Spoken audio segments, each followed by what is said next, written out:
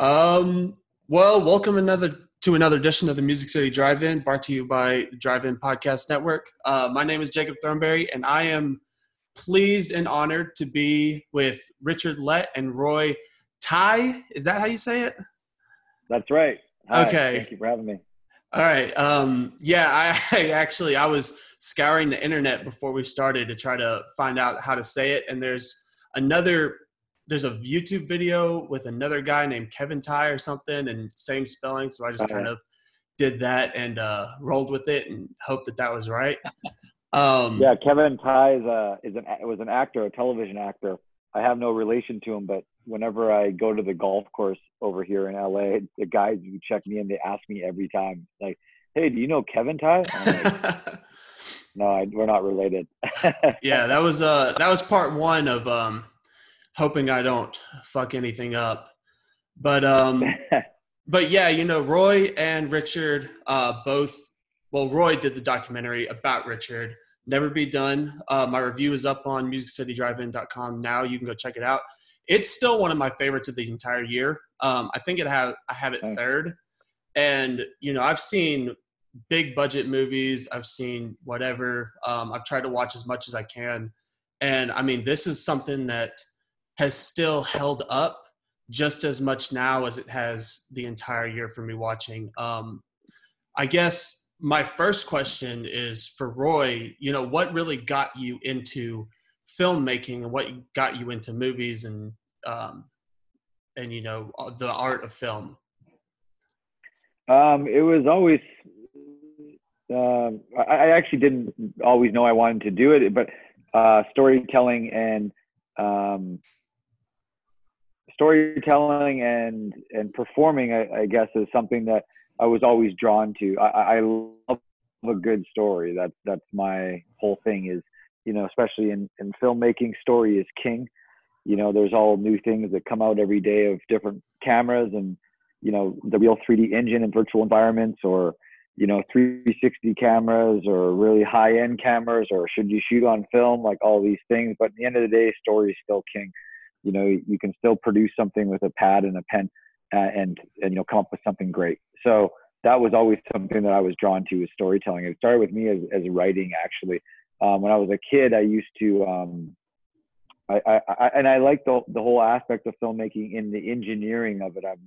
Is what really inspires me in creating, not just writing the story and then shooting it, but the whole process in it. Do I have to build a set? Do I have to build this thing? Or I have to figure out something in my studio to make this new feature work? Whatever it may be, it excites me. But when I was a kid, I was all drawn to it because I got these puppets, and I thought, okay, I want to put on puppet shows. And then it led to, well, I need to build a puppet stage. So then I built a puppet stage in my backyard. And then it was like, okay, now I need an audience. And then it was like, okay, now I need to charge ticket sales. So I started putting together the whole production myself and doing it for the neighborhood. And that's how my whole career has been. I've built up my company from the simple thing of first wanting to tell stories that I thought were funny, whether they're fiction or real, and then just finding that I have to do every aspect of it to get it off the ground because no one's coming to do it for me. Yeah. There's no sign on the highway saying actors are needed. You know what I mean? Like you're not gonna see that ever, probably, right? So Yeah. for me, it was that was really the backstory. And then when I was in high school, I was always writing. I wrote a lot of poetry. Never shared it, just kept it with myself. I was in drama class, liked acting, and that kind of stuff, and the performance aspect. And then when I was finishing up high school, I didn't know what I wanted to do. I'm from a very small town, and I think that's where Richard and I kind of relate. I relate to Richard, is that he's also from a small town, and that small town mentality is very much, go get that. Have that manly persona, and you drink beer, you got to be hardcore, you carpenter, that type of mentality. And definitely coming from Fort Francis, a lot of my friends, went off and became tradesmen and stuff like that, and that's awesome. But for me, I didn't really relate to any of that kind of stuff. I enjoyed drama class and writing, and I talked to a guidance counselor, and he said that there's a thing called film school, and I thought, oh, really? And he said, yeah, you can go away to college to take film. And I was like, wow, that sounds amazing. And he's like, yeah, you just go there and do that. So I applied to a bunch of film schools in Toronto. My grades weren't good enough, so I did not get in. But luckily, Vancouver took me. So I got into a film school in Capilano College in Vancouver, North Vancouver, and I made a mini documentary actually to submit to get into the school. They wanted you to do a piece on tell us your personality and who you are and why should we admit you to this film school, this film program. So I actually made a documentary on what people thought of me if I was to die. Pretty morbid, but so I made this mockumentary where I wanted to get real interviews of what people really truly thought of me. So I walked around with my camera and I interviewed people that I knew and didn't know and asked them questions about what they think of Roy Thai. And a lot of people gave honest answers, and I sent that off to the school, and they let me in. And then I went in for the interview, and they liked me, so I got into the film school, and I did that, and realized in film school that was more trying to train me to become like a grip or an electric, and I really wanted to have control over my own production. So I stopped going to film school and started just working regular day jobs, and then I ended up writing a short film and went off and produced it and did it all on my own, and then liked the idea and wanted to make that into a web series, and I started doing that. And throughout that process I also dabbled in stand-up, and that's how I first originally heard about Richard, was when I started doing stand-up when I was 18. But it wasn't really my thing to become a stand-up comedian. I found that I could express myself more creatively through the lens, so I stuck with that route. But yeah, I heard of Richard for the first time when I was 18 years old, and the craziest part is the first time I ever went on stage, Richard was there. And I don't even know if he remembers it, but I went to have amateur nights at Yuck Yucks. And that actual tape of me and the first time I meet Richard, I think, is actually online that you can see. My set's not that great, but I went and did a set at Yuck Yucks. And Richard, obviously at that time, he's already a veteran and established comedian in Vancouver and definitely in Canada. And so he was the headliner that night, and like comedians do, they hang out in the green room, and this is my first time going, and you see like these other comedians that are headliners, and for me it's like, oh, how did they get there? And I aspire to want to be like them, right? I'm a young guy, so when I went on stage that amateur night, they give you 5 minutes, and I did it, and I got a pretty good reaction. People were laughing, and then I came backstage, like Richard was genuinely laughing and like kind of sitting there just like laughing. And he looked at me, he said, "Great set, kid."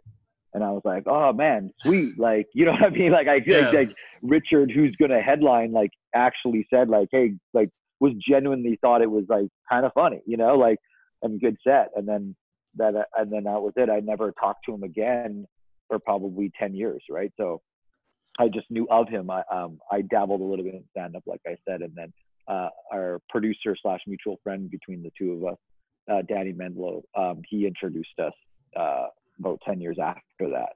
And then the documentary started. Okay. And kind of a follow-up question for Richard, I asked Roy what got him into filmmaking. What kind of got you into stand-up comedy? Is that something you grew up and always wanted to do, or is that something you kind of just fell into at some point? Well, I first thought of stand-up comedy from reading a book called Ladies and Gentlemen, Lenny Bruce. It's a very thick book, a biography, which may or may not be true, but Goldman, I think, was the writer of that. And he was outed for, making stuff up. But anyway, it was a great book, whether it was true or not. But I was compelled by Lenny Bruce and what he stood for. I was, kind of a smart kid in school and political, and I liked the idea of sort of raging against the machine and being a sort of a protesting against injustice. And so that's sort of what Lenny was about, certainly later in his career, and what he ended up being sort of punished for was going against the status quo. So I like that idea. I was always funny. So there's always two parts. One is this inspiration to do this as a job. The other is a natural affinity for it. So I was always, being funny in school and at parties and stuff. It was real kind of my social lubricant was to be funny. And so that was happening. And then, my friends and I would sit around and listen to Cheech and Chong albums and Monty Python albums.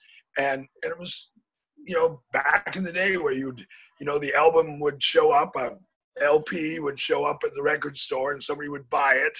And then we'd all go over to somebody's place. We'd just sit around in a circle and just sit there and listen to this thing and laugh. It wasn't like nowadays where you just sort of YouTube, down the rabbit hole. It was a real, almost a ceremony or ritual that the new comedy albums coming in. And so we were into that, but I still didn't really see that as being a job that I would do. I actually was a school teacher and had a degree in education. And then I graduated and there were no teaching jobs, and I was wanting to act, done a lot of acting through school, and I was trying to get an audition and stuff like that. And a friend of mine was doing stand-up, and I found myself kind of nervous at these auditions. So I thought, well, I'll do the scariest thing there is, and I'll do stand-up because, as a sort of a way to sort of, thicken up my skin. And I just turned out to be good at it. I got, gigs very quickly. Within a few months, I was getting money for it. And within 4 years, I was headlining. Now, I was starting late. I started when I was 26. Nowadays, people start when they're 16. And so they're not going to be moved up to headline until they, mature as a guy. But I was already a young man. And so I became, professional headline stand-up comedian, in a remarkably quick fashion. However, I was in Alberta and British Columbia, which are very, and Saskatchewan, very sort of underpopulated places in Canada. So there was no, brass ring for us there. We just sort of ended up going and touring, hitting all these bars and stuff. It didn't, occurred to us that you could become, in the Just for Laughs Fest or all these other things that are afforded young comedians now. We just went out there and, cranked out an hour of comedy, and drank our faces off. Yeah. And, back to Roy, I know the beginning of the documentary is a scene in which, Richard is outside saying jokes and, not a lot of people like it. I just want to know, like, what was that moment where you knew, like, this is what I wanted to make a documentary about? I think the moment, I didn't really have that aha moment. It wasn't like that for me. I didn't sit there and be like, aha, oh yeah, this is what I've been striving to do with my life. Mm-hmm. You know what I mean? It wasn't like that. I didn't even know I had anything until I saw the assembly edit and I watched it with my mentor. So that's 7 years of filming and then about 2 years of edit. So I'm about 8 years in at this time, and I still don't know if this is something that I'm even going to complete. Okay. So So when I looked at the assembly edit with Bud Smith, who's my mentor, who's an Oscar nominated editor, right? Mm-hmm. Had a massive career. And when we sat down and watched the first assembly edit that my editor Adam put together, we looked at each other and we said, "Yeah, I think you got some here." And we started dissecting it and started saying, like, we won't need this, we won't need that, we need to clean this up. A lot of conversation around what the problems are with crafting this story and how to go about best and craft that story so an audience can digest it. That's our job now when we're sitting in post-production, right? It's not, as the director, you can get torn into, oh, I want to tell my movie, but then also your movie might not be the best way to tell the story so audiences can understand it. And I am tackling a challenging thing here, because I'm not trying to make a movie about AA and alcoholism and 12 steps, and I'm not trying to make a Richard Lett movie. I'm telling a story about, I'm telling a moment in time of this story that happens to be about this man's life. So it was a challenge. It was a challenging area to how do I craft that story so an audience can digest that and understand the story that I'm trying to tell. So when I finished that first assembly edit, there was that moment of like, whew, like, okay, Yeah. like there, you know what I mean? I think I have something here that I believe can help people. And I believe that it's something that Richard can hopefully understand, and that, like I said, can possibly leave a mark on society and create a conversation. And then it was a lot of work to get it to a place of what you see it is today. In regard to the filming process, that a lot of that early footage, almost all of it, was me just hanging out with Richard, right? It was, you know, I wasn't some documentarian. I never done that before in my life. And I definitely wasn't some, you know, sobriety guru or spiritual leader. You know, I was a guy who enjoyed being around Richard, and I thought he was interesting enough to just film. And that's what just kept it going. And the more and more, as you see in the documentary in real time, things get amped up, the more I'm going, okay, I want to be there. I want to be a part of it. I want to witness this. I want to film this. I don't know if always my intentions were good in that, hey, I'm trying to help Richard. A lot of it was coming from intentions of selfishness of like, hey, this is good cinema to capture. This is good footage to capture. But however, I believe that it was working out the way it was supposed to. And I believe that there was a higher presence at bay that was guiding this ship, that was allowing Richard and I to play in God's playground. But he was there to be like, hey, I got this, you know? And Yeah. And that may sound a bit out there, but that is for me the experience of what was going on. And I just, I did like any documentarian would do. You just follow the footage and don't get in the way of it. And it just happened to work out the way it worked out. Yeah, and that's one thing that I really gravitated to this movie more than other documentaries, is you really gave it kind of a narrative structure. You didn't, you know, you watch most documentaries and it's constant interviews. It's constant, you know, it seems like the director is trying to pull something out of the people he's talking to.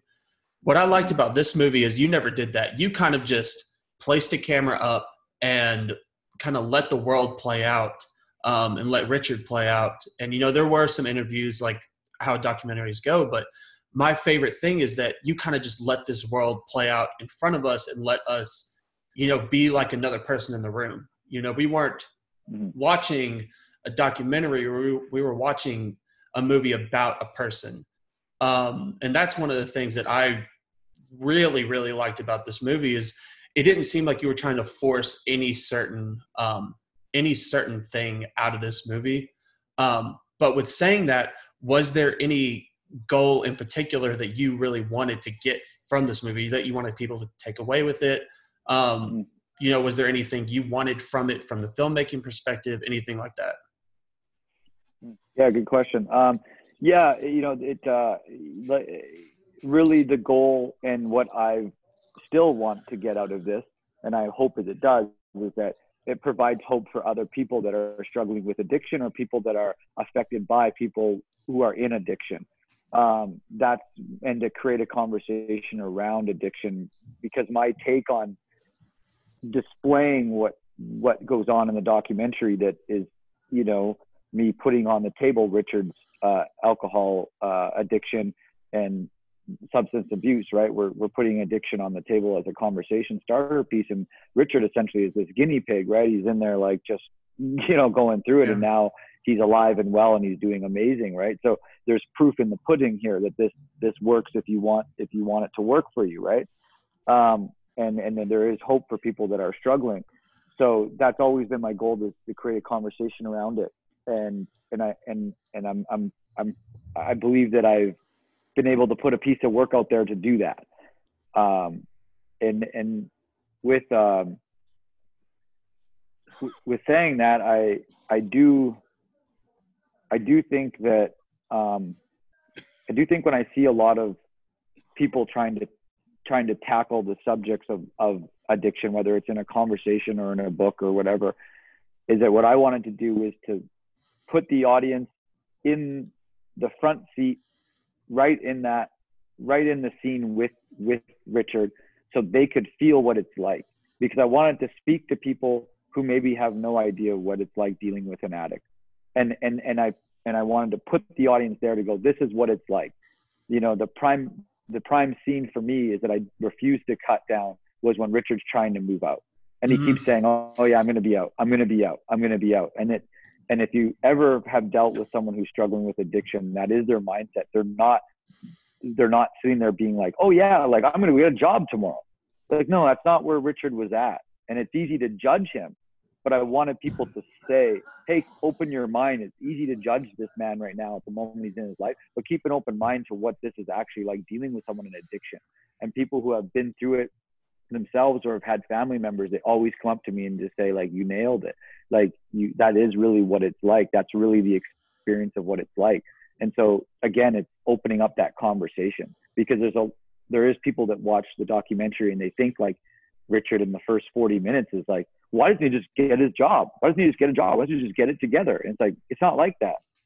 Like, this man is like, you know, he's pushed the limits there, right? Like, this is something that he uses for many reasons, right? And I think Richard can more speak to that than me, but that's what he's using, right? And that's what addicts are like. And it's not about just pushing them to the side and judging them and making fun of them. No, it's about understanding it. So maybe you can extend a hand to help. And if you have nothing to offer to help, then maybe you know someone else who does, or you yourself can take a look at yourself and why you don't know how to help. You know, it's not like Richard's not a demon, right? Maybe he has demons, but he's not an evil, insidious person. But he definitely had his demons in his moment in his life where he needed to overcome some things, right? And that's how it is with anyone who's struggling with addiction. They're not purposely, you know, sitting there trying to go, hey, yeah, I'm going to go beat my wife right now. They know it's a nasty thing, but it's alcohol induced, it's addiction induced, and there's no excuse for that behavior. However, a person is obviously struggling with something and needs help. Yeah. And yeah, you know, you touched on the moving out part. And I think that's one thing where you said, you know, he got kicked out of his place, and it wasn't that, oh, I'm going to go find a job. You know, if you watch the movie, you see that, you know, he went on the run, like he disappeared, or Richard disappeared. And, you know, that's one part for me that really like broke me. It's that, you know, that's the part where I was scared that he wasn't going to take control of his second chance. And luckily, you know, we found out throughout the end of it that he did, you know, grab a hold of his second chance. And, you know, I'll get back to that later. But Richard, you know, I assume you've seen the movie. You know, what is one thing, sir? You a couple times? Yeah. What's one thing, you know, being in that fourth wall, kind of on the outside looking in, being an audience member in your own life, what's one thing that you've really picked up on in the movie, going back and watching it? Well, personally, I didn't know how close I was to dying. You know, there's some footage where I'm very thin and I'm just like, it doesn't look like I'm going to make it. And, you know, I know I did because I'm him, but even so, I'm watching this going, this guy is troubled, and he doesn't know it. And, you know, that's a great gift, you know, within recovery to know that that actually was happening. You know, addiction and alcoholism is one of the few diseases that tries to convince you that you don't have it. And so if there's any question in my mind that that I have it, that footage and the struggle to get out of there, I don't remember it very clearly, but I do remember, just wandering around trying to figure out how to get the hell out of there. I think it's interesting too, you've just brought it up, the part where I go missing. In the 12 steps, we talk a lot about how we tell our story, which is that we talk about what we were like, what happened, and what we're like now. And inevitably, the what happened part, which is what addicts like to skip over when they tell their story, because it's not really tellable. It is, to put not too fine a point on it, that is when the God of our understanding, our higher power, seems to intervene. And I think it's remarkable within the filmmaking how that part, we don't see it. We don't see what happened, there. And I think that, like Roy talks about this sort of spiritual intervention in the film, that deliberately is not available, because I think in good filmmaking, there's always a point where the audience has to go there themselves and experience their own sort of what happened, their own epiphany, whether it be the girl that breaks your heart, or the fear that you're going to lose your life, or in this case, what that dark place is. If you look at Joseph Campbell and the belly of the beast, right, in the hero's journey. Well, the belly of the beast isn't filmed in this documentary. It's just Roy sitting there getting a phone call from me going, I didn't die, okay? Mm-hmm. Roy, there comes a time.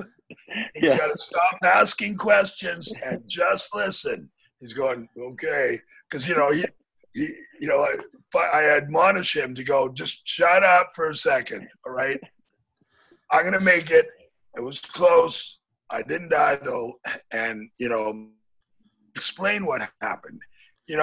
Jacob, it was so dark during that time period. The darkness that I invited into my world. And my memory of that period of time was so dark that you wouldn't have been able to even film it with the camera of the day. You probably could pick it up now with one of those fancy Sonys, but it was so dark. Yeah. And so to emerge from that, because there is a brilliant piece of film making or film capturing, and Roy wasn't there that day. It was in the carport with Graham, who's the sort of the invisible, power in this film. Such a kind and not mercenary guy. If anything, Graham's the one that was going but in that scene, I'm sure you remember it, where I just turn on him and I go, I'm not even close to kidding right now. And then he films me and I walk down, I drop an N-bomb, and then I stomp on the cord that opens up the garage door, and the light, a wall of white, and I walk into that white. Mm-hmm. And that it still gives me goosebumps, that powerful moment where we go, is this guy going off into the white light to die, or is it into rebirth? Mm-hmm. And that's what happens, is that's rebirth. And that's just, textbook good filmmaking. Mm-hmm. But how do you have that shot? How do you, how do you go through your stuff and go, wait a minute, I think I do have something. You've got to do your work. And that's what these guys did. And so, and sometimes, Roy couldn't be there, but there's Graham. A lot of that second camera stuff, right? With me wandering around looking pensively, trying to get onto a SkyTrain. Roy wasn't there. Mm-hmm. That was Graham, right? And his nature, his quality, his kindness, his gentleness brought that out of me. So when I was hanging with Roy and he was filming me, I was being funny and irreverent and self-destructive. When Graham was shooting me, it was contemplative and soulful and searching. And so, you know, again, that how do you put a team like that together? You don't. It just happens. Yeah, you know, and you know that's one thing you touched on, and that's what is so I think so powerful about this documentary is, you know, there are moments there's no way you guys scripted you walking into that light, you know, like it's just one of those stories to where anything that happens, it's just kind of cinematic in itself. And you know, one thing I think that you said, one thing you just said was how, you know, you watch the movie and you sit there and you think, is he going to make it? And I think that's a test to Roy and just how well done this movie is, that, you know, even the person that this is about still thinks like, you know, like, is this going to happen? You know, and, you know, the reception for this movie has come out and it's been very strong. You know, I was doing my research earlier. It's got 9.6 out of 10 on IMDb out of almost 40 people, 98% audience score out of 60 people, all 4 Rotten Tomato approved critics rated it fresh. You know, I gave it 4.5 stars out of 5 myself. Has the reception from this movie, is that something you were really seeking out for to make, you know, critically received movie, or were you guys just trying to make a movie that really showed what this was, whether the reception was there or it wasn't? Well, I think that definitely I know I always correct people on this, so I'm not being rude or obtuse.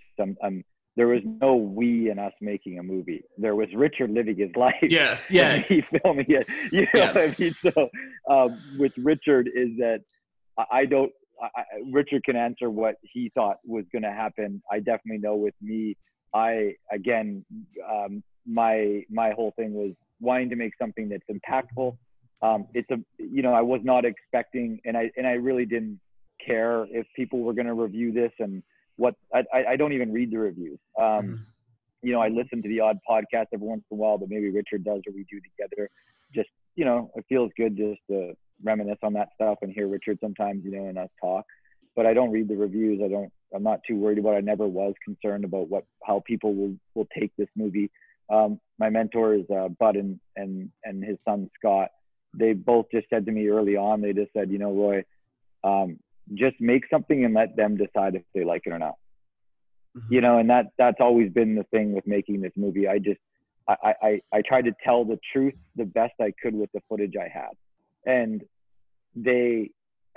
you know, there's some people who maybe didn't like Richard or didn't like the movie, or they liked Richard, but then, you know, whatever, I don't care. Like, it's just like, I just let the audience come up with their own conclusion. And, you know, does it feel good? And am I grateful? And is it bring hope to my life that I made something that has these reviews and it has these stars, and that you even yourself want to interview me right now, and Richard, and you gave it 4.5 out of 5 yourself, and thank you for that.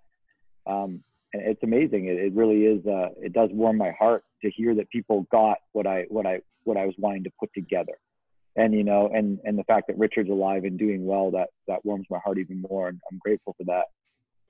And I definitely didn't have any expectations of how people were going to take it. I wanted to finish it and get this story out there and do it justice. That was my mentality. If film festivals accepted it, great. If they didn't, great. But yeah, of course it stings when they say no, and it's, you know, but at the same time, it's, you know, it's part of the business, you know, is you got to have thick skin. And I just wanted to get my story out there. I wanted to get this story out there. And my biggest concern was how Richard would receive it too. Right. You know, and I didn't want that to affect the way I made the movie. So I had to fight that off a lot. But when we went to the Whistler Film Festival and it was Richard's first time seeing it, I was nervous. You know, I'm like, I don't know, what if Richard like just gets up and walks out and says, "Fuck you, Roy"? You know what I mean? And or he's just, you know, because I consider Richard a close friend, and I've grown a bond with him. We're forever bonded through this experience on film, forever. Be here long before we're like, well, we're dead. It'll still be out there, right? Mm-hmm. So it was a concern, and when he watched it for the first time and we talked after, it was a good conversation. And I think he understood what I created, and then I'll let Richard take it from here, because like I said, there was no we in us making the movie. There was Richard living his life and me documenting it and now putting it out there for the world to see it. Okay. Yeah, it's interesting, Jacob, because the deal always was Roy will be the filmmaker and I'll be Richard Lett. And he wasn't interested in, yeah, go ahead. Brianna's here. No. Hey, Brianna. Hey. Sorry, I'm really busy. She's very busy. She's studying to become a doctor. So Jacob, I never saw a frame of this thing.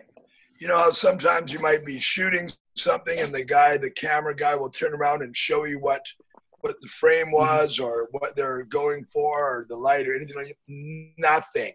Not a frame of it for 7 years. And it's you know, that, so when I saw it in Whistler, you know, I'm going like, why am I still wearing that toque? And you know, I might have changed hats if I'd known. But you know, it was just, in order for it to be any good, the reality is that Roy and I have a lot in common in that we don't give a fuck about becoming rich and famous. At a certain point, you realize that you failed in that department. It's not happening. And so, and it's very freeing to realize that, you know, I'm not going to, you know, be Bill Burr. And so, and that's okay, because meanwhile, you're still doing the work. And the work is what it's about. In this case, I continue to express myself through stand-up, through slam poetry, through music and all that other stuff. And Roy continued to make films that he had little skits that he did on, you know, and then he shot some commercials, and we both just sort of got better at what we were doing. I got better at surviving, you know, the disease of addiction, and Roy got better at making films, and you can see it in the film. It's interesting how it, of course, runs chronologically for the most part. So you can see the quality of the cameras and the quality of the shooting gets better and better as the film advances. And there's a certain, you know, clarity and you know, really potency to the coloring and all that as we go farther and farther. So, but I mean, if it had been my energy and my effort and my desire, wouldn't have happened. Mm-hmm. Wouldn't happen. I just didn't have the skills nor the desire to run around and chronicle all this stuff. I mean, imagine, you know, all the little photos of me and my mom, and then all the footage of Brianna and I when she was little and all that stuff. You got to find that shit, and you got to cut it in there, and you got to do all that stuff. Mm-hmm. It's just endless hours of that work, right? Mm-hmm. And I wasn't interested in doing that. So, you know, Roy was the one that had to do that. He'd periodically call me up and go, do you have photos of this or that? I go, yeah, talk to my sister. And that would be it, right? And then there they were in the film going, oh, yeah, I remember that. I remember one point when I had a box of videotapes, VHS tapes, and Roy's standing there. You know, this is when I was trying to move out of my apartment. He goes, what are you doing with these? And I said, fuck, I don't know. He goes, can I have them? I said, sure. Well, those ended up in the documentary. Yeah. He went through all those archived VHS tapes were sitting there in that, you know, bedlam that was my apartment. Me going, I don't know, sure, take it, right? You know, I still have them. You still I have that. I still have that box. Yes. So I don't know if this is anywhere near the answer to the question you were asking, Jacob. But, It's a better answer than I could have expected. Yes, we had a deal, and the deal was that we would just trust whatever the process was. There was a point, Jacob, where Roy was losing his mind. Mm-hmm. He was overworking himself. He was trying to do everything. He was trying to edit this film, and he was living in Los Angeles. I remember him telling that his sister almost had to do an intervention on Roy to get him to eat, right? Because he was like over the top trying to do this because there was something driving him that he had something special, mm-hmm. right? And the fact that you gave it 4.5 stars means that he was right, that Yes. It was special. Definitely. But it's tough when you've got something special and nobody else knows it, right? Mm-hmm. And so he put himself into an obsession, and that worried me. I think at some point Roy thought that he might be able to redeem me or save my career or something like that. We'll do this documentary and everybody will see it, and then you'll get to be in, get your HBO special or whatever, right? And we do that, but in sort of a naive way. Hey, maybe this documentary will really launch me, right? Mm-hmm. It's not happening, dude. It's not. I am not launchable, right? There's no one's going to discover me. I'm discovered. They can't even cancel me.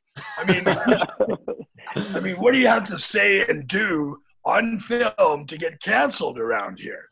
Because, if someone said, well, you know what, I think you might be racist, they're going, yeah, that's like 8 minutes of that film, right? Or, so there's no cancel culture can do anything to me now because it was just full disclosure. I was a fucking mess. And, there's something to that too, because the reality is that these people that are being canceled, whether they're big or small or all that kind of stuff, I show that it's coming from it's a place of pain, right? I was self-destructing, and those things that I said and the way that I behaved was not born out of some insidious evil, like Roy said, but just someone who was in an awful lot of pain and didn't know where to go with it, right? So there's a lesson there. Yeah. Yeah, you can't fix a broken brain with a broken brain, as Richard said. Right. Yeah. Go ahead, sorry, Jacob. You're fine. I was just gonna say, you and Richard have both talked about kind of that lengthy process of, this covered 7 years of his life, and I'm sure it took more years than that to edit and get everything. Richard talked about you kind of obsessing over it. Was there any moment where you just thought that this wasn't going to work? And what was one thing that kind of pushed you to that finish line? Yeah, that's an important question. Thank you for asking it. Yeah, there is. Important question for me. Sorry. Yeah, there was a time where I stopped. Like Richard said, when I was in Los Angeles, I was here and I booked a commercial and had a bunch of money and I spent all that money sitting in my apartment trying to edit it and put this thing together and I just couldn't do it. It just wasn't time. And it was a hard pill to swallow at the time because all I was talking about is I'm going to finish this documentary. Everyone in LA is going to see it and praise me and bow down to Roy. Right. So it was, and then when I wasn't able to do it, it was a tough pill to swallow. And I ran out of money and went and got a job at a computer shop and started fixing computers. And then I started to go through my own healing and recovery and looking at my own life and was working 2 jobs at a mail center and packing, putting mail in mailboxes and working at a computer shop. And then I started to rebuild my career again and slowly started to get things together. And then Bud Smith came into my life and he saw me working at a computer shop and I had a short film I did at the time and I would just talk to him about editing and he knew that I knew what was up because I've been editing since I was 18. I've always been a very studio junkie in that regard. And he and he just popped his head in one day and said, "Hey, Roy, how's your short film going?" And I said, because I wasn't giving up on my dream. I was still working at the computer shop, doing my stuff on the side. And I said, "Oh, I just got an assembly edit done." And he goes, "Oh, okay, great." And he goes, "Well, if you're ready to show it, I'd like to see it." And I said, "Really?" He goes, "Yeah." And then he said, "Give me a call," because I had his number. Mm-hmm. So then I left work that day. I just told my boss, I gotta go. So I raced home and like got all my hard drives together, got the project all ready to go. And it took me a few days, and I called, and I was working. I worked a gig on the weekend, and I acted like a fool on set. I was asked the PA, and my ego got the better of me, and I embarrassed myself in front of some people on set, and I was feeling really down. And then that Sunday, I called Bud and said, "Hey, is that offer still on the table?" And he said, "Yeah, come down to the studio." And I said, "When?" He goes, "Right now." And I said, "Oh, okay." And he said, "So can you be here now?" And I said, "Yeah." It's a Sunday afternoon, so I run out of the house with my hard drives and my laptop, and I raced down to his studio, and we sat down and we looked at my short film, and I just absorbed all of his notes for 2 days. And then the day we went out for lunch, the second day, we were talking, and he said to me, "Roy, what's your plan here? Right? Like, what are you doing in LA, and why are you working at a computer shop, and making short films? Like, what's your deal?" And I said, "Well, I'll work at a computer shop the rest of my life if that's what it takes for me to tell the stories I need to tell." And he said, he slid a key across the table, and he said, "I want to help you with your career, and any way I can." So I said, "All right." So he literally opened the door for me, and then he just said, "You come by the studio whenever you want." And so I did. I went there every day, and so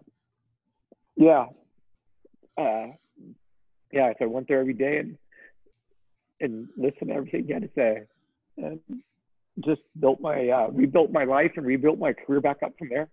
And then it's a big move going from Vancouver to LA, right? There's a lot of people out here. It's a big fish, or it's a big pond with a lot of fish in it.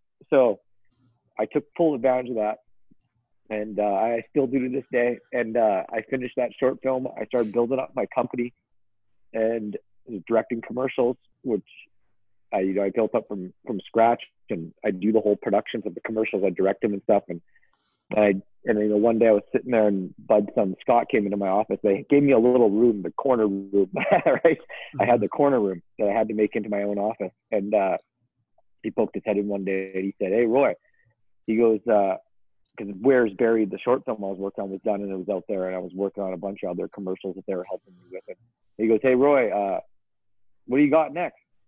And I said, "Well, funny you ask, Scott." And he goes, I got this documentary that I've been working on, and I seem to can't finish the edit." And he goes, "Oh yeah?" And I said, "Yeah." And so he goes, "Can I see it?" And I said, "Yeah." So I brought it into another edit bay, and I set it up for him. And he always taught me not to say anything. He goes, "You just, when someone asks to see your work, you hit play and you shut up." Mm-hmm. And then, so I said, "One in there," and I said, "Sit down." He sat down, and I hit play, and I walked out. And then he come back in 40 minutes later, because I had about 40 minutes edited. And he comes back in, he goes, "I like it. And guess what? I like Richard." I said, "Yeah." He goes, "Yeah, let's do this." And I said, "Yeah." And he goes, "Yeah." He goes, "I got some time right now." So he goes, I'm gonna do you a solid. And he goes, I'm gonna show you what this can be, and then let's see where it goes." And I said, "Okay." So he spent like a good month, and he took all my footage, and he started, and I wasn't finished shooting yet, but I had a lot shot, and he cut together 3 10-minute segments and he showed them to me, and it was the most incredible thing I've ever seen, I think. And just the technique of editing, and just the ability to tell story and leave me thinking for myself. I was completely blown away with what he did with my 40 minutes, and made it 30 minutes, but made it into 3 10-minute segments. and people would come in. Every time I had someone come into the studio, he would call them into his office and he'd play one of the clips, and he would just watch, and he just wanted me to watch their reaction of what people thought of Richard. But with no context. Sometimes it would just be like one of the clips was a 10-minute clip of Richard just shredding people, right? Being full on addiction. And he would do that just so I could understand that, like, quit trying to manipulate the film, let people have their opinion. And so it really inspired me to get back at it. So then I got back into it. And then it happened to be that Richard had his last show at the end of the documentary, Sober But Never Clean. And he had this last show that he was doing in Vancouver. And I just thought, man, this is a once in a lifetime chance to go wrap this thing up and get what this movie needs. And I knew that it needed that. So I finished directing that commercial, jumped on a plane that night, took all my gear with me. Me and Graham met back up again in Vancouver, and we just followed Richard that whole weekend to get that last show of him performing Sober But Never Clean, because Sober But Never Clean is Richard's story of exactly what I filmed. So it was absolutely crucial. And then that's how I got that ending where I took him to the underground, and we got that honesty out of Richard of when him, telling us, like, when I was in this underground, all I wanted to do was just die and let it be someone else's problem. Right. So that was that's my story is my filmmaking, my career is very much tied into this movie. It's a part of this. Right. So when I look back and talk about the documentary, it brings up all these things of what I went through to finish the film. And yeah, those are two very defining moments in my life. The one with Bud and helping me with my career and giving me a platform to create and a place to create, and his son Scott with instilling in me not to give up on this film, that it's important. Yeah. I really appreciate for going there and telling me all that stuff. And you talked about that end, and that end was one thing, for me, we had just gone on this journey with Richard for so long. We've seen him at his lowest of low, and just to see this moment and to give not only a very funny skit, but a very heartfelt one as well. That brought tears to my eyes. But I want to know, and I just have a few more questions. What was it like seeing that for you two? Was there like a cathartic experience you had finally getting to see that ending kind of play out and follow that journey that you guys have been through for 7 years? It's always a cathartic moment with me and Richard, I think, when we talk. Yeah, I don't know, Richard, I'll let you answer that. That's because it's more with you. Like I've had my cathartic moments throughout the making of it, and I kind of knew we had it in the can when I caught him in that moment, and I brought him to the underground, back into his underground parking. Like I knew I caught him at that point, so I already knew I had it in the can, and that when my editor knew it as well, and he put it at the end of the film, like I was like, yeah, that's correct, and it felt good. But I'll let Richard answer that because it's probably a little bit more accurate coming from him.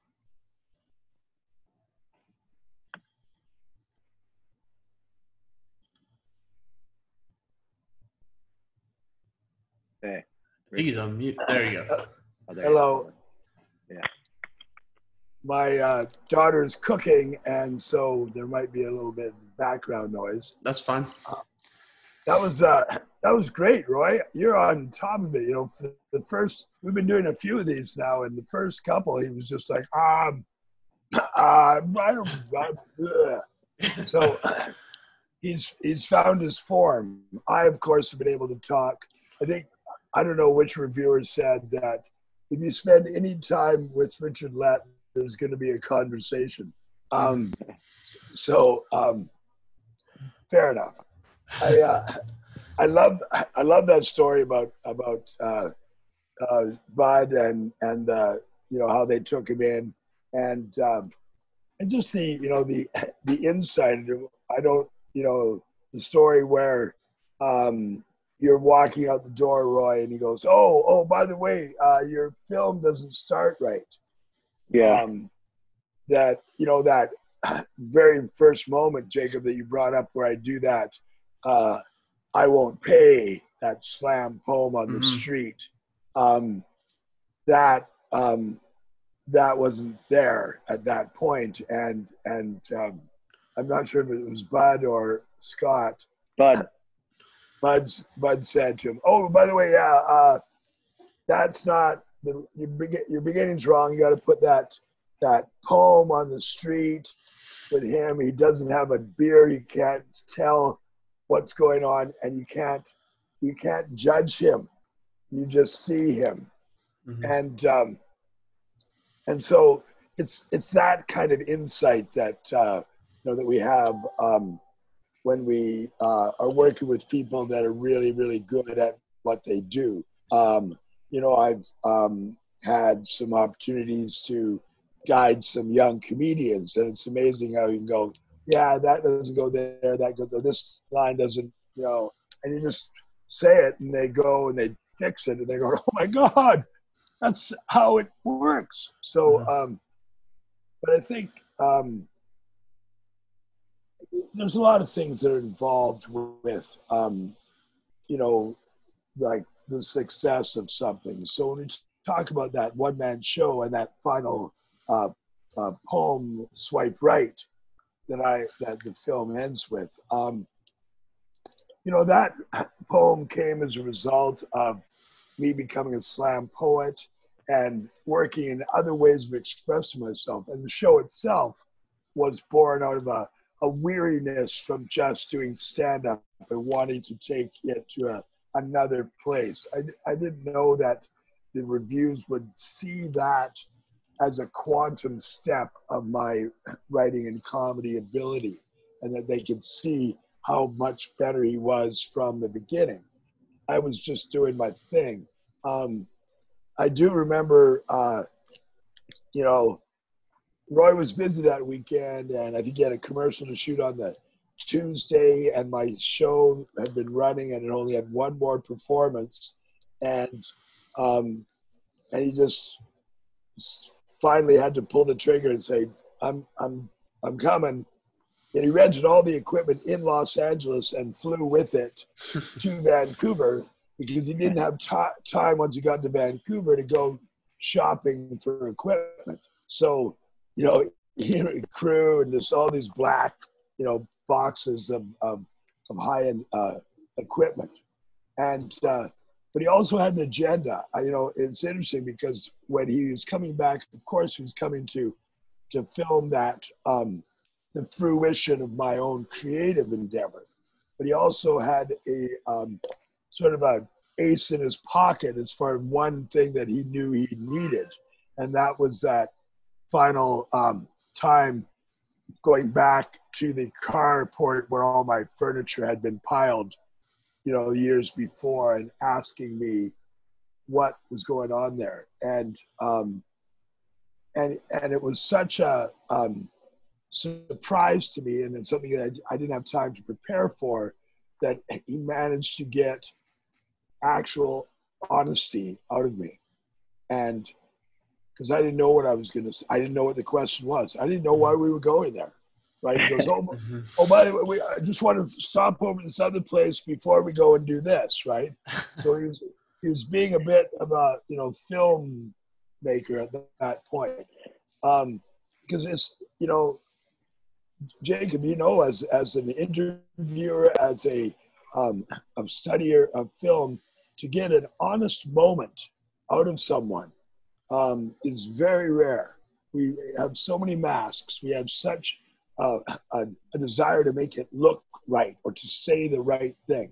Mm-hmm. But he caught me unawares, and that's when I said something that shook me to the core, which is that I didn't care because I thought I was going to die. I wanted to die.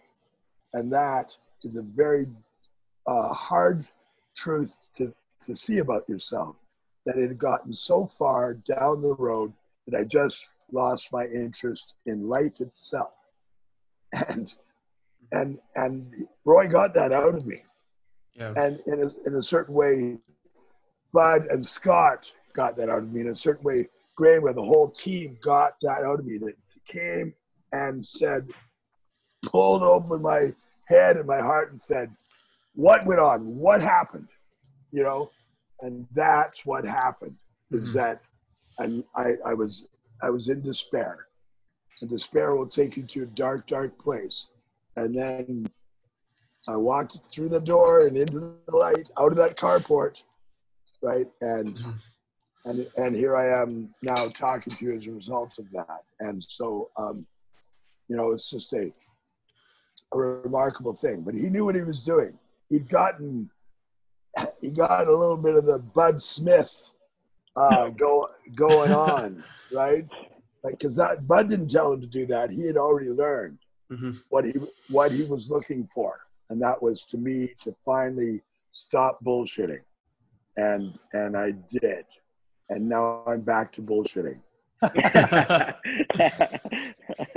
Yeah, and that's one thing, I've gone back to it, and I keep praising Roy, deservedly so, but that's one thing that, for me, I gravitated more towards this film because it felt like a real film. It didn't feel like a documentary with agenda or anything like that. There was a clear, it's like you said, before and after that kind of white light. And, to start with the slam poetry, to finish with the slam poetry, I just think that was just beautiful filmmaking in general. And then to get that scene out of Richard, I mean, very few filmmakers can actually get that scene where they're completely open and honest and just baffled. And I just thought it was all beautiful. A few things before I go. Everyone's been in quarantine. What's kind of one thing that you guys have been watching, whether it be streaming, movies, reading, playing, games? One thing that you guys have been doing since all this quarantine has been going on. I've been playing lots of Uno, and just recently I've been rewatching Jersey Shore. Okay, my roommate started watching it. Yeah, I've never seen it. Sorry, my girlfriend's rewatching it. Me and Chelsea live together, and she watched it. And then she got me watching it for the first time. Oh my god! Like, oh man, that's amazing because it reminds me of this is what would happen if would Richard have made it if the people from Jersey Shore were making his documentary? Probably not. No. So it's oh man, it's entertaining. That's the human condition on display right there. The human condition on display in the early 2000s. It's amazing to watch. But yeah, I'm playing lots of Uno. What is Uno? Chelsea absolutely kills me at Uno. I don't know, it's just like I don't even know how to describe it. It's like a kid's game. Yeah. Poker for kids? Not even. It's just like it's literally a basic card game. You get seven cards, and you have to play the ones that you're given. So it's like if someone's playing green, you have to play green cards until you have no green cards left. And if you don't have green cards, you got to pick up a card. And if it's green, you play it. If it's not, you pick it up until you have a green card or the color changes. So I'm not doing the best job at it, but. Yeah. Maybe you and Brianna can play. I've never tried to explain Uno, so you're doing better than I could have ever done. You don't seem interested at all, Richard. Interesting.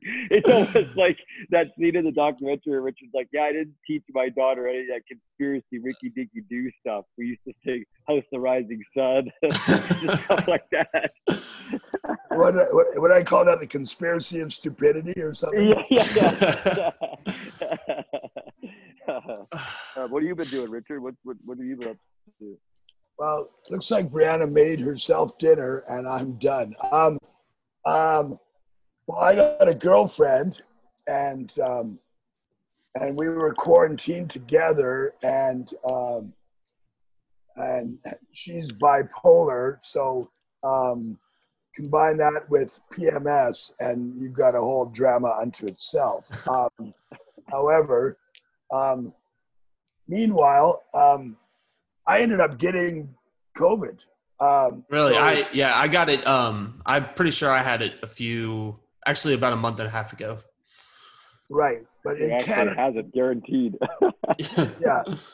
In Canada, they will help you with it. So that's nice. But so what happened was that I got into a fringe show, fringe festivals, these theater festivals and stuff in September, but it was kind of wonky because of the pandemic, and they weren't sure they were going to do it and all this kind of stuff. And the show that I was going to do was called based on my experience with cancer, testicular cancer. So I had a one-man show called One Nut Only. Very clever. But then I ended up getting COVID, and I survived, obviously. But then I went through that journey, and the idea of doing a fringe show about cancer, which I survived 10 years ago, seemed a bit been there, done that. You know, oh yeah, great, congratulations, because I had this fresh life-threatening disease. So. Dino Archie, a comedian friend of mine, ran into him the other day, and he didn't even know I had to put together a show. He said, "You should do a show called Hard to Kill." And so that's what I'm working on now, is sort of a composite of addiction and cancer and COVID and bipolar girlfriend and stand-up comedy. Yeah. All these things that would normally kill someone unless you're Richard Lett. So, so I've been creative in that way, and who knows? Plus, there are 3 films. Ironically, I did a film called The Corona Movie, and that just came out today. It's at the Rhode Island International Film Festival. Okay. So that's what I was doing before this. There's a local indie film called All Joking Aside, where I play the owner of a comedy club, and that is it's a sweet film, and it is going to be streaming on Super Channel in a couple of months. I went out to San Diego to the Cineworks something film festival out there. That was when it was actually a film festival where you had you went there. And then right in the middle of it, they said, "This is over," but we got screened. So I have 3 movies out right now. Okay. This documentary, and then All Joking Aside, and this where I play a racist Vietnam vet caught in an elevator with a bunch of people that are terrified about the coronavirus. Anyway, so between all the publicity that's gone on with Never Be Done, and then the burgeoning publicity of these other films, it's kept me, fairly busy. Mm-hmm. And and I really liked that that Australian series about the autistic people, romantic. What's it called? Something about what do you call it when you're on the, anyway, it's about autistic people trying to find love. So that was kind of sweet. And mobster documentaries. I've seen, I've seen Big Polly get murdered about 20 times in different docs, Yeah. When John Gotti took him out, that's, the last episode of all these docs. I just can't get enough of seeing that big greasy mobster with his head in the gutter. Anyway. That's funny. I actually just got done. I did some filming during the COVID. We just shot a commercial the last 2 days. It's interesting being on set right now in LA, running a production and directing a production with the COVID thing. You have to have a COVID officer on set who's always going, "Hey, 6 feet apart." In between each take, you immediately have to have masks on. You know what I mean? It's just everyone has their own individual lunches again. It's if you pick up something, you have to have it. It's so bizarre. The houses everything's gone up in price. You have to have it all clean. So yeah, we just got off a 2-day shoot. It was intense. Oh yeah, I went to see my doctor, my GP, and after I'd been cleared by the local BC Environmental Health, and he said to me, he said, "I was thinking you're the safest guy in town." Right, because I've already had it and been cleared of it, right? And this idea that I might be immune for a while. And this all would have been convincing if he hadn't looked like Neil Armstrong about to do a lunar landing when he was saying it. You know? I go to his office, I tap on the window, I look in, I see him in a Hawaiian shirt and shorts. And then he comes out to see me, and it's like, one small step for man. Anyway, so I might be immune, but nobody wants to see me without a mask. You know? Yeah. No, what did you say, Jacob? No, that's what I was just gonna say. I think Richard needs to write a manuscript for us. That can be his calling card for his career on how not to die. Yeah. You know, he's escaped it 3 times now. I know. But a friend of mine posted on my because I wrote a little diary of it. He said, "Dodging bullets is for pussies. Richard likes to take it straight in the gut." I love that. But you know, one final question. You know, what's one kind of elevator pitch that you guys would give to get people to watch Never Be Done, a Richard Glenn-Lett story? Elevator pitch. I've never been much for elevator pitches. My whole thing is, I just look at it as like, I make films. Look it up if you like it. Yep. You like it.